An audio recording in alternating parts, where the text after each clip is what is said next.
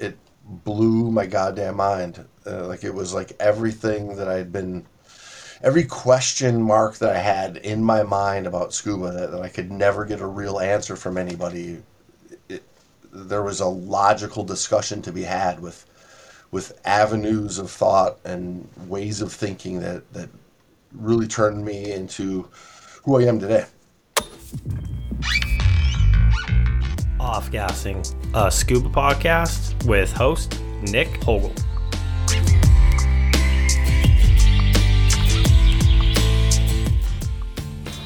On this week's episode, I interviewed James Mott, a Michigan native and unified team diving instructor. As many of you know, James co-hosts the Great Dive podcast, one of the most successful scuba diving podcasts. We discuss his journey as a diver, the massive scale of the Great Lakes, ice diving, and of course, I get advice on scuba podcasting. Enjoy. James, how are you doing this evening? I'm doing very good. Thank you very much for having me, Nick. Yeah, man. This is amazing to have you on. Obviously, I'm a little nervous because you've had a pretty good podcast going for a while. So, I guess we'll.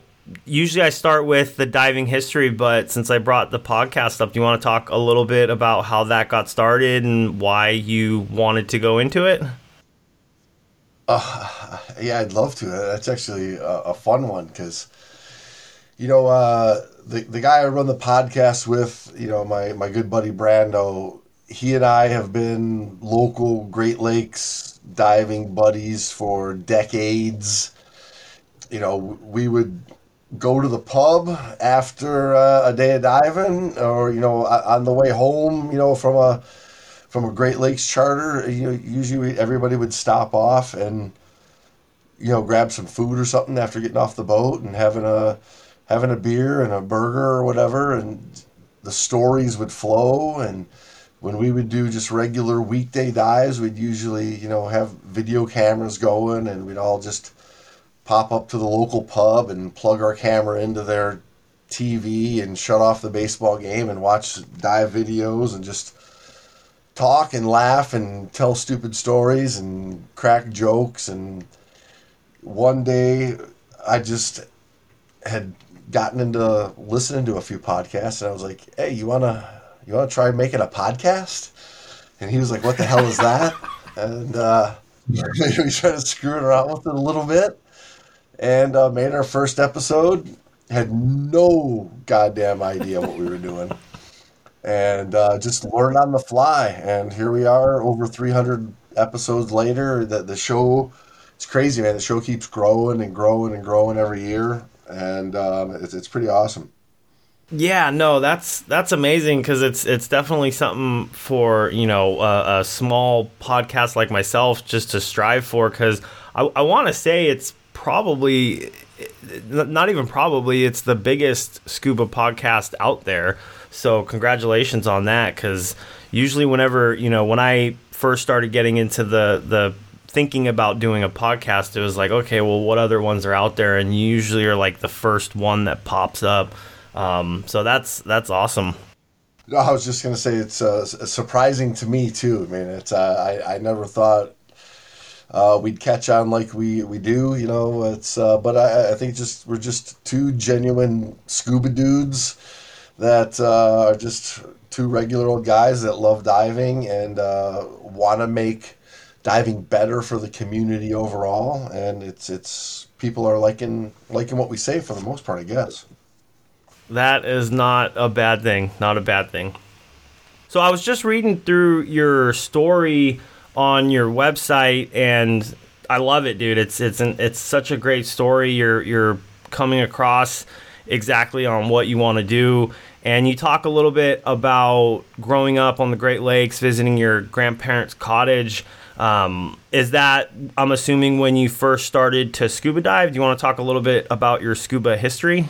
Yeah, my very first underwater breath was in one of those little, like, 3-4 foot diameter blue plastic little swimming pools. It's like 1.5 feet deep, and my uncle had a tank and a regulator, that he just dropped into this pool, and I laid in that pool in the middle of the backyard at some little family function for like 2 hours, like no mask, nothing, just like a regulator.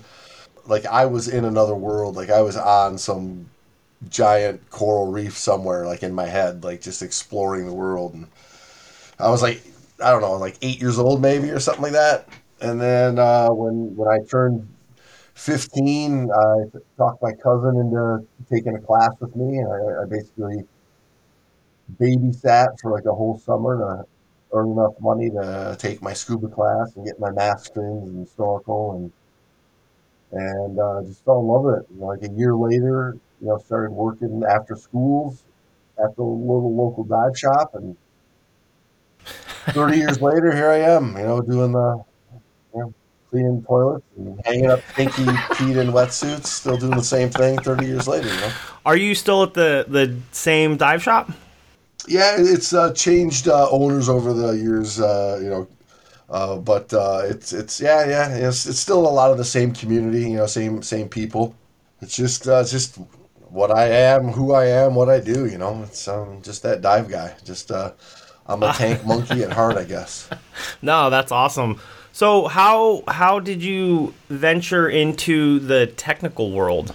Well, my very first go at it was in the mid to late '90s, and it didn't go really well. I really got the living shit scared out of me. It was like a Russian roulette of scuba training, back then, and it was just do whatever the hell you want and wear whatever the hell you want.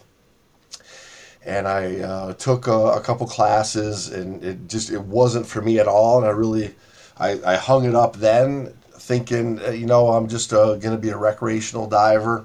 Then, I came into my buddy Brando, who turned me on to DIR, and it blew my goddamn mind. Like it was like everything that every question mark that I had in my mind about scuba that I could never get a real answer from anybody.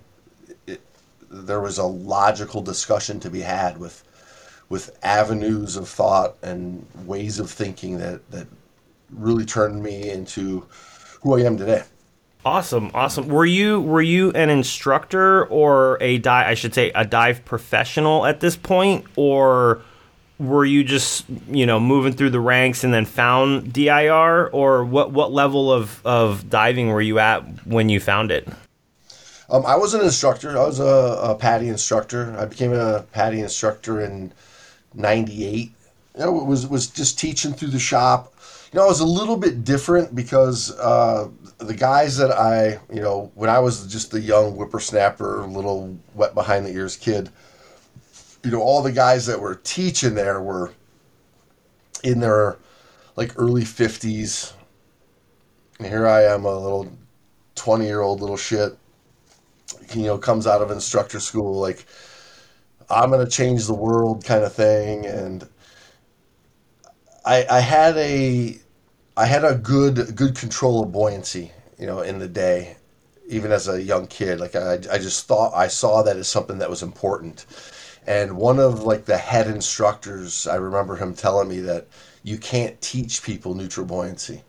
That it's something that has to come through, over time. And I took that as a challenge, as a very young kid, young instructor, to prove him wrong, that I could take one of his students and teach him buoyancy the next weekend and just really get at him. So and that was one of the other things, when I learned, of DIR, that it was such a foundational skill and a building block to what a diver should be. That's why it fell right in line with my way of thinking anyways. Okay, that's awesome. And that's, to bring it back just a little bit, that's how you said you met your buddy, your co-host. Did you both just show up to a class together, or how did that all unfold? No. See, he had been coming into the dive. He was an independent instructor that would come into the dive shop I was working at, from time to time, and he was doing the same thing. Like he was chasing something, and I didn't know this at the time, but he was chasing something too. Like there was always something missing. Taking this class and taking the next class and taking the next class, and every class there was everything that you bought previously you got to get rid of, and because we do it this way now, and then you take the next class and we don't do it like that anymore. You got to change it and get all new gear for doing it this way, and there was just never a clear explanation. So he came to DIR first. He came across. It was the birth of the internet, and he was one of those early internet guys, and came across a lot of those chat boards and learned about the fundamentals of DIR, and a guy named Andrew Georgitsis that was teaching that, and he fell in line with him and started teaching, and we would start seeing each other at the shop, and he talked me into just diving with him, and it's exactly what I needed to see. So when you started going down the DIR route, was it I want to teach this, or was it I'm just going to be a student of this for a while? Like when did you make the transition into teaching this sort of, or this configuration, this style of diving? Well, immediately I started changing the way I presented scuba. Like the second I saw it, and then when I first went through that, very early fundamentals of DIR, which is what it was called at the time, it blew my mind. And I immediately started integrating the way I taught classes and wanted to produce a better student immediately. Immediately, I went to teaching as much as I could neutrally buoyant, even though I didn't even know how to really do a whole entire class neutrally buoyant yet. I was on it. And then slowly started taking more classes at the time, through GUE. And then Andrew had left as the training director for GUE, and I had taken my I revisited technical with him because I wanted to learn ratio deco. So I went out to visit him, and then when he started UTD, I got a call, and he said, "Hey, I'm doing the first instructor core of this new agency," and I got invited to be part of it. That was 2009, so I'd already been teaching for 10 years through as a PADI instructor, and picked this up as well. I'm just a PADI instructor, recreational, and I'm trying to move into. I was teaching through a shop in Texas, and out here where I live, the diving is not really. There is no diving where I live. I mean, if you're brave enough, which hopefully I can find a group of people that will go out with me. But it's just low vis, and especially in the area where I'm at, it's. You're an hour flight away from some of the best beautiful diving in the world. So most people are like, why would I go here when we can hop on a flight and go somewhere? So I'm looking into getting back into teaching, and I'm pushing independent so I can teach courses neutrally buoyant, kind of go in that direction. And I really enjoy what I've seen from. I don't know the exact class, but or maybe you start all students this way, where you put them in a pool, long hose supplied, and they just find their buoyancy before they even have any gear and know their weight. Is that a pretty correct assessment on how that's conducted? Well, that's how I teach a beginner today. That's the beginning of our, the UTD scuba diving approach to learning diving. Is the very first thing they need to learn is to be underwater. And to be underwater, you can't be a terrestrial human who, walks perpendicular to the bottom, that has a head looking 90 degrees to their spine. You have to learn the mechanics and the attributes of being underwater. So we do that first. To be comfortable with water on your face, to be comfortable in a flat horizontal position, to understand that neutral buoyancy, flat and in control, and in trim is the crawling of scuba diving. And once you learn that, we start adding all the other skills, like put a mask on so you can see, and take your regulator out of your mouth and put it back in again. And so then everything gets built on the base of neutral buoyancy so that you never have this need or this urge or this subconscious need to fall back to your knees and fall back to the ground for stability. Your stability is in your breathing. And if you've got control of your breathing, you've got control of yourself in the water.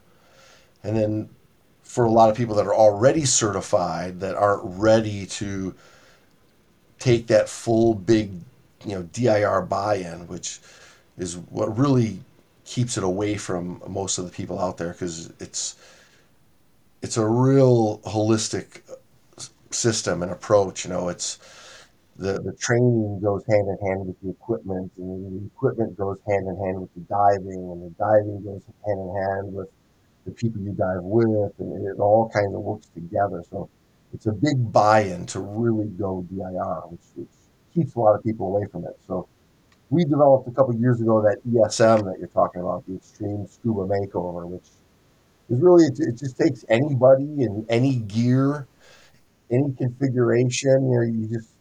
You just got to have a long hose, hanging from your gear so you can, float your BC on the surface and learn neutral buoyancy below it, because we're in mid water, learning balance, learning trim, learning, some basic propulsion techniques so you can stay in one position and not have to constantly, perpetually swim forward the whole time.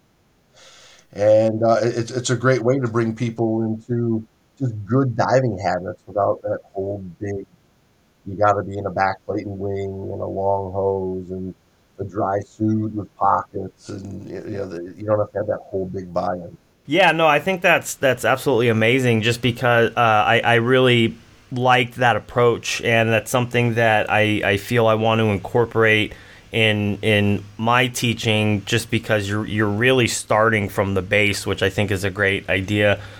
So I'm assuming that anybody from any agency can come over and take an extreme makeover, extreme scuba makeover. What are some of and I know you've just explained some of them, but what are some of the challenges? Like, what's the most challenging thing? Just basically getting people away from the gravitating back towards their knees. It's just like, what are some of the challenges that you face going through a course like that?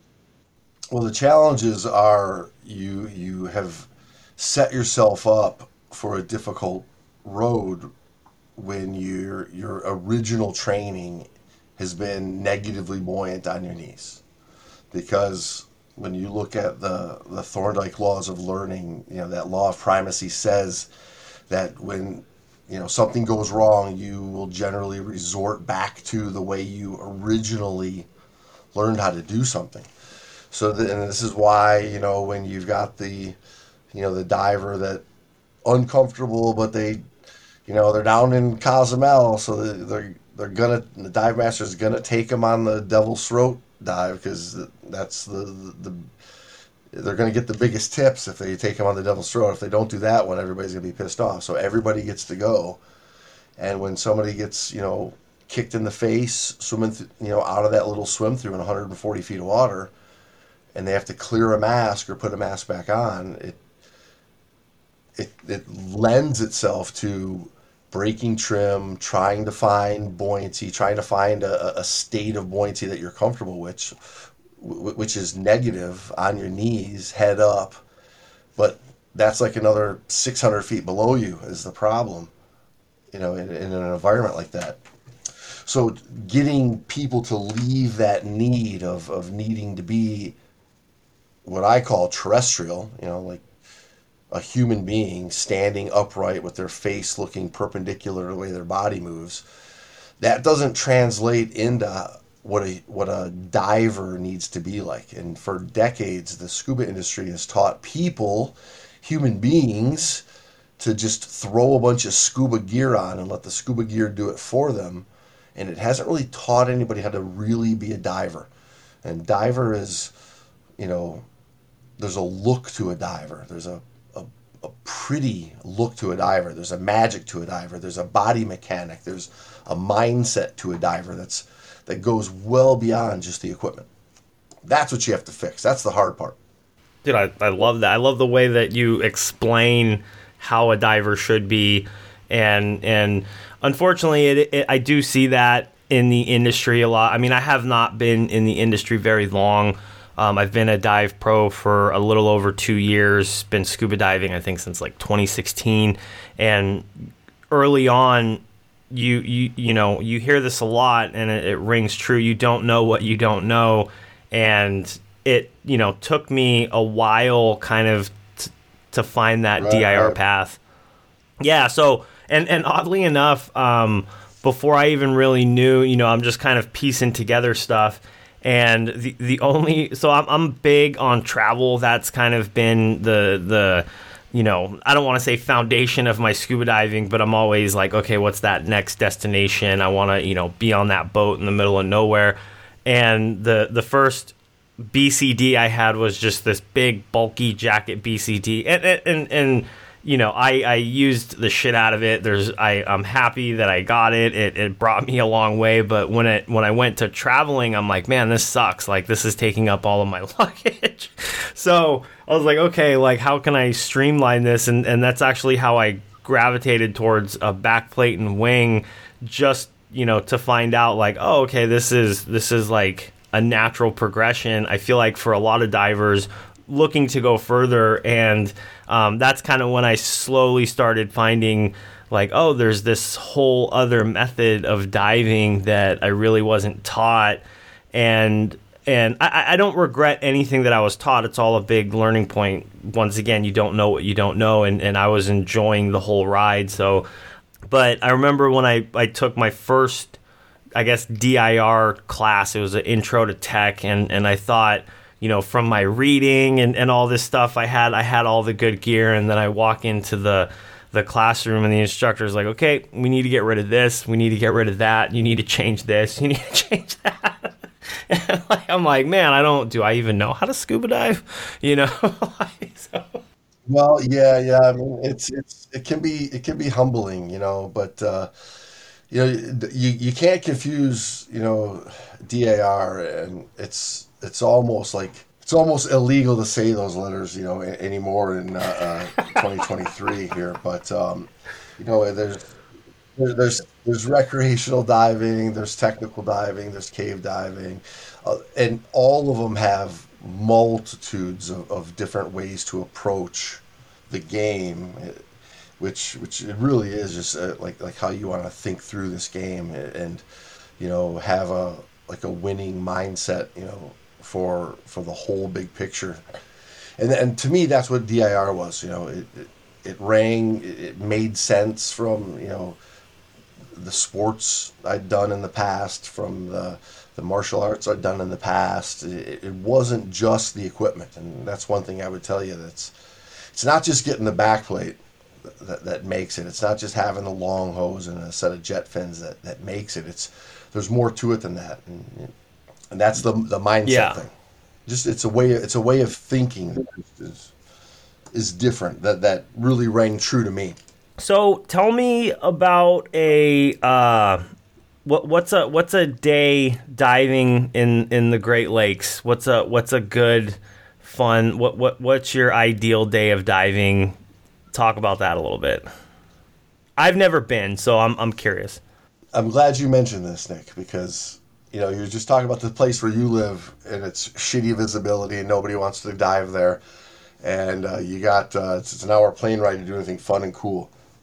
But I'll tell you, when you go through some training, like we were just talking about, it brings a whole new appreciation to getting in the water. And now, like, I can get in the water with somebody that I enjoy diving with, and it can be 5 feet of visibility, and we can make it a killer dive, because we're not getting lost, we're not getting separated.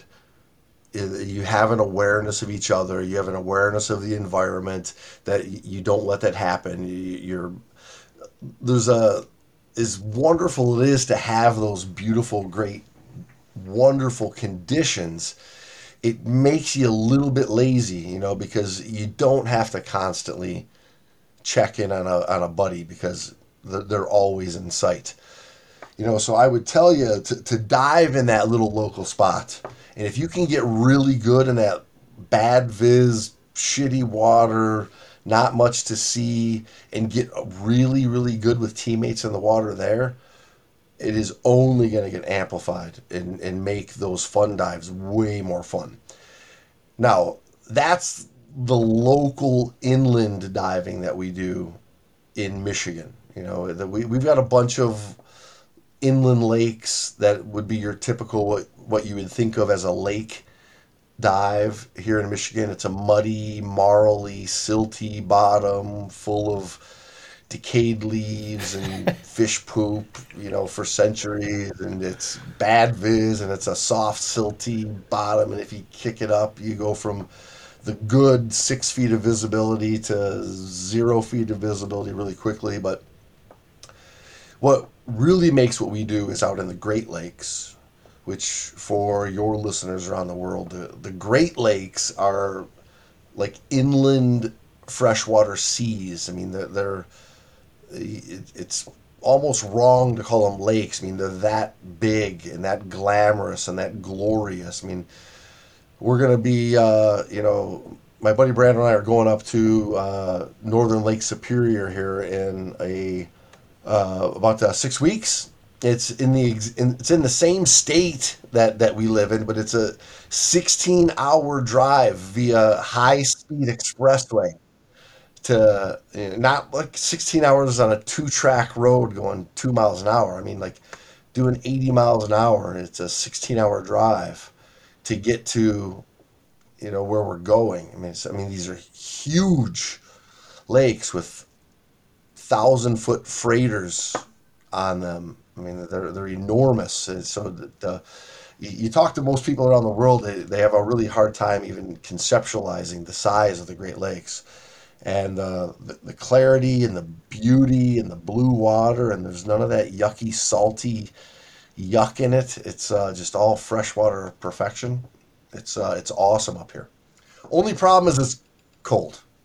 What are average temperatures? 40 degrees Fahrenheit. That is cold. I don't know if I've been in 40-degree water. Yeah, if you're in 100 feet of water in the Great Lakes, it doesn't matter what time of year you go. It's going to be 40 degrees in the warm spot. I mean, if you're like in the middle of the summer, if you're on some of the shallower shipwrecks, it may be in the 60s Fahrenheit.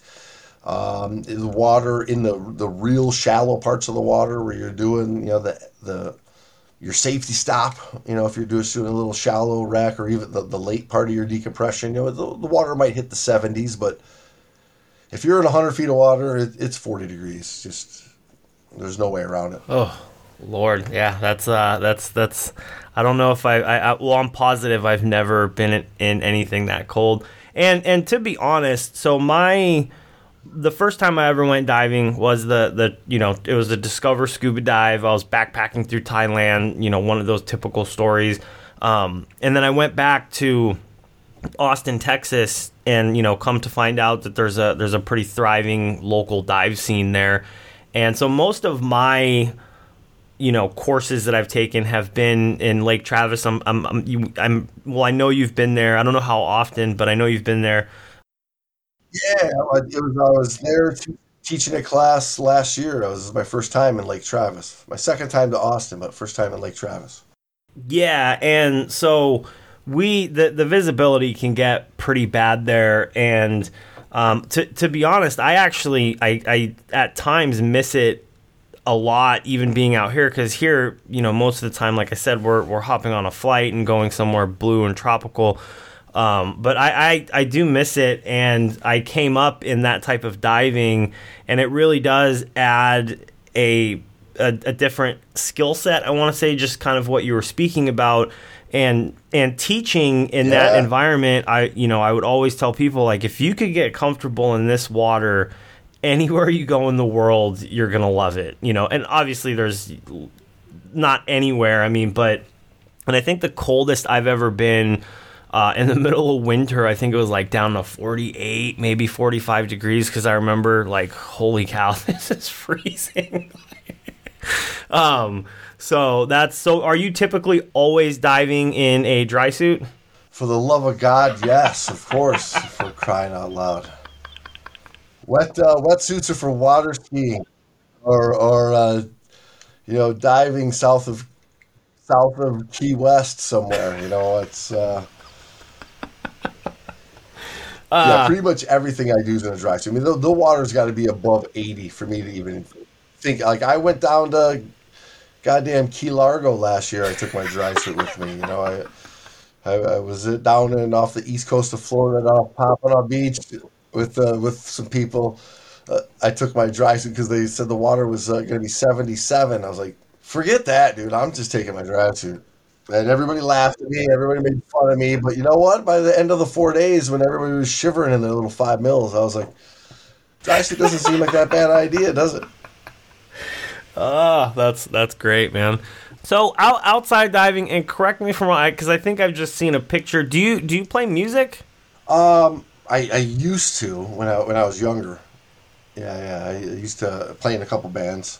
What do you play, or what did you play? I should say. I played like rhythm guitar and harmonica and sang backup singing, all of which I did poorly, but So it's not a hobby you take up anymore, just kind of a thing of the past. nowadays it's I've got an acoustic guitar in my little office here, and I strum some songs from time to time. It's just I've went more fully into just doing what I know I'm good at, and that's putting a regulator in my mouth. Okay, awesome, man, awesome. So you said that you're about to take a trip in 6 weeks. What's going on there? Anything you can talk about, or? Yeah, well, it's mid-June here, early coming on mid-June here in the Great Lakes, which for us it's the Great Lakes shipwreck season is underway. It was a late start. We had a long, weird winter this year, but the Great Lakes season is full swing. I'm heading up to the Straits of Mackinac, which is this little strait of water that connects two of the Great Lakes into this beautiful area between the northern lower peninsula and the upper peninsula of Michigan, Lake Michigan and Lake Huron. And it's a beautiful area with shipwrecks, awesome old wooden schooners from the 1800s and steel freighters from the mid 1900s, just a collection of amazing stuff and beautiful clear water. So we're going to be there, and then there's a little island up in northwestern Lake Superior, Isle Royal. We're going to be up there. That's what I thought was like a bucket list trip that I might never be able to do because it's just nearly impossible to get on that boat up there. It's sold out years in advance, and some space opened up on a guy that had a trip and got a hold of us, so we realized we better jump on it now or we may never do it, kind of a trip. So that's coming up, and then a bunch of other little Great Lakes trips will be popping up through the season here. So we're here in the Great Lakes, late May, if the weather's good, the season starts, and it's usually wrapped up by October. Generally, the first boat that gets blown out in October, they just wrap it up for the year. So sometimes it stretches a week or two into October, but generally it's a June, July, August, September thing for the charter boats in the Great Lakes area. No, that's exciting, and I'm hopefully I can see some pictures from that trip. So no, that's awesome. So if I was heading to the Great Lakes and I had the ability to be able to go and hit up some of these shipwrecks, is there definite ones that you would point, like that's the one you got to go see? I know there's a lot. I mean, I want to say there's probably the most shipwrecks. I don't know about the most, but I don't know the numbers, but I know there's a lot. Yeah, I mean, like you're talking, like to dive, it's crazy, like I was saying a minute ago about, how big and how vast the Great Lakes area is. For people from around the world that don't understand it, it's not like your local like backyard lake. Because when I say the Great Lakes, I mean we're talking Michigan, of course, the Great Lakes state, but you've got Illinois and Wisconsin and Montana and Indiana and Ohio, New York and Pennsylvania and all of Ontario. I mean, it's a huge area to try to cover. I mean, it's an extremely vast area. So, if there's one spot, I'll tell you, 100% first top of my list is Alpena, Michigan. It's the For the longest time it was the only freshwater national marine sanctuary that NOAA had. They're opening up one in Wisconsin, I believe, but the Thunder Bay National Marine Sanctuary was the only freshwater sanctuary in the world for the U.S. and then territories throughout the world. But you're talking like Shipwreck Alley, and it's amazing. I mean, there's wrecks. One of my absolute favorite shipwrecks to dive is literally in 20 feet of water. I mean, it's a beautiful old wreck. It's on this real rocky area. One of the absolute prettiest props you will see ever on a shipwreck. Just big and beautiful, and boilers, and you can snorkel it or you can dive it. So it's something anybody can do.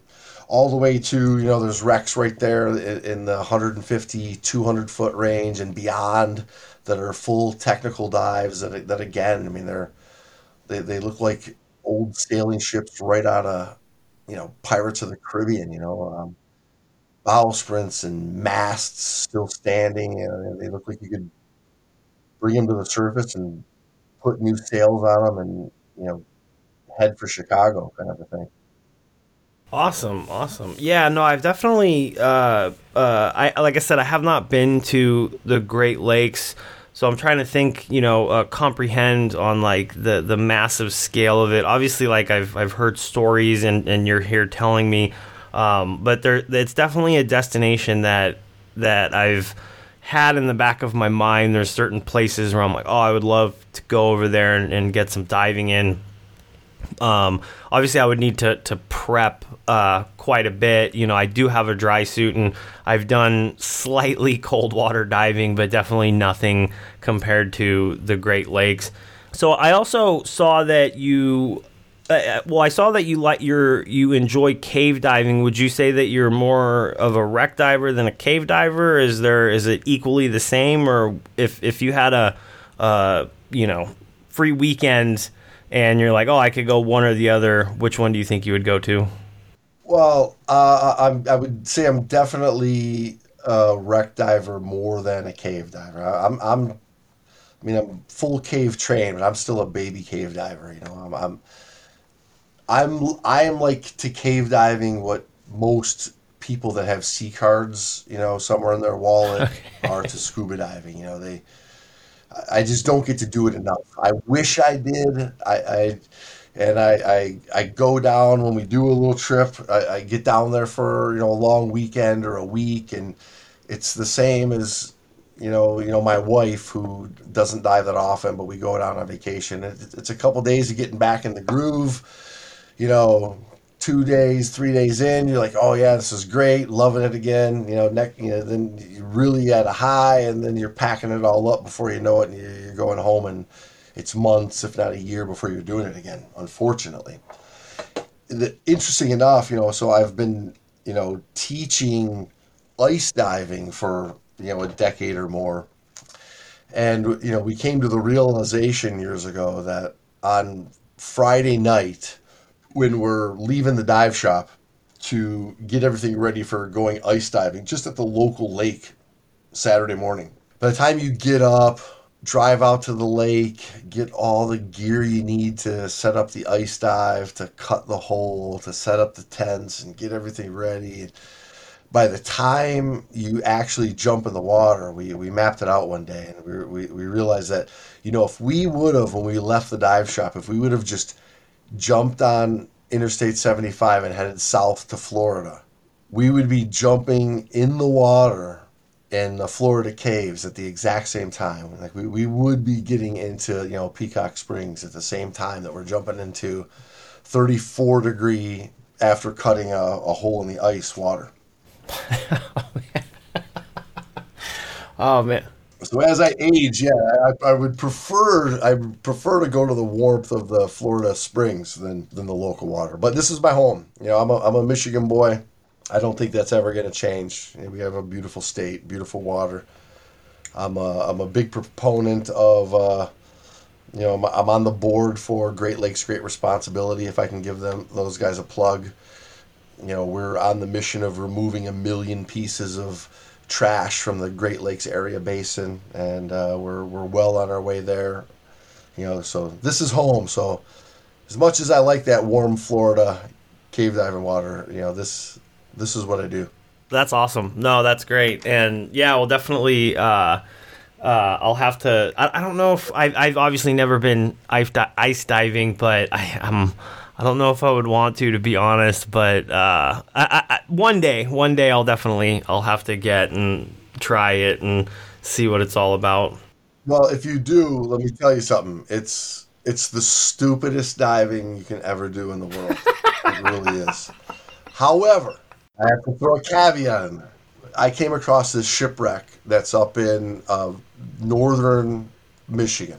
That's in this lake that's connected to Lake Michigan, and there's this beautiful 200-foot amazing shipwreck called the Kuka that we started doing these ice dives on, years ago, and it is like a unicorn of ice dives, because you're under the ice, you have the beauty of the ice, you have 50, 60, 80, maybe 100 feet of visibility depending on the year. I mean, it's amazing.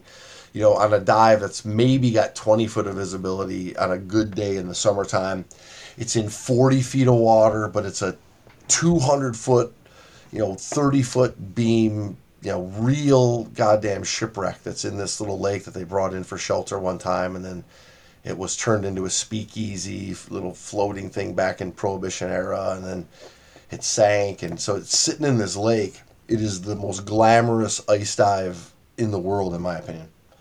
So if there's a place to do it, that's the place to do it. And it really brought back the love of ice diving for me, is because it brings together everything. It's your ice diving, but your shipwreck diving. It's awesome. That sounds awesome. I'll have to maybe book a course with you at some point in time.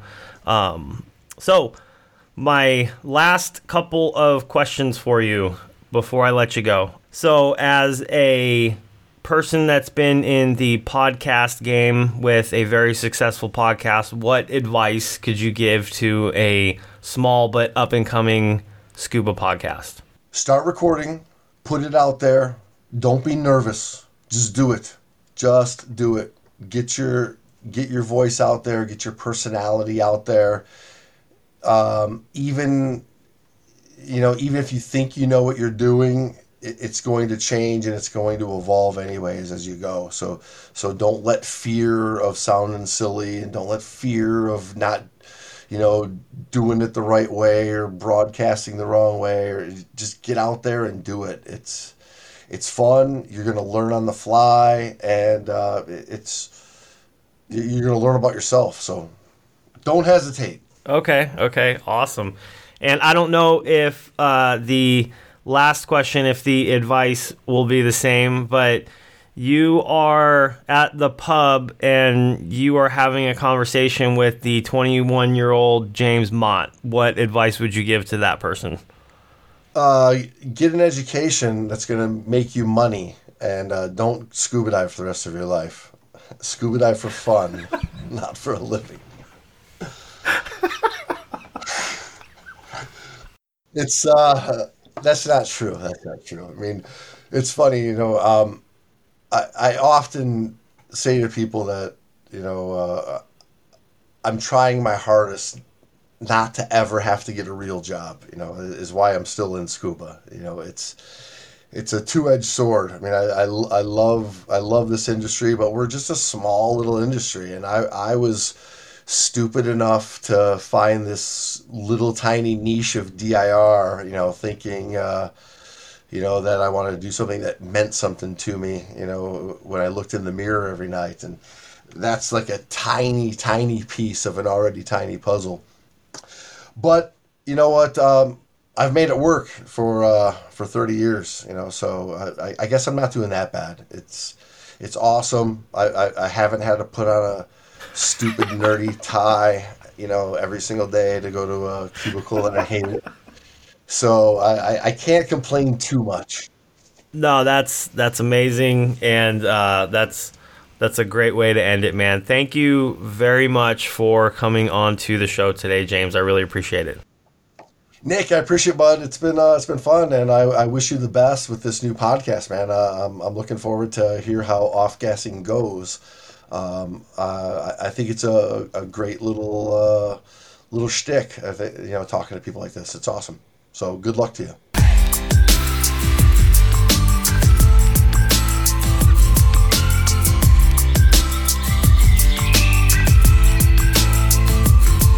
Off Gassing, a scuba podcast.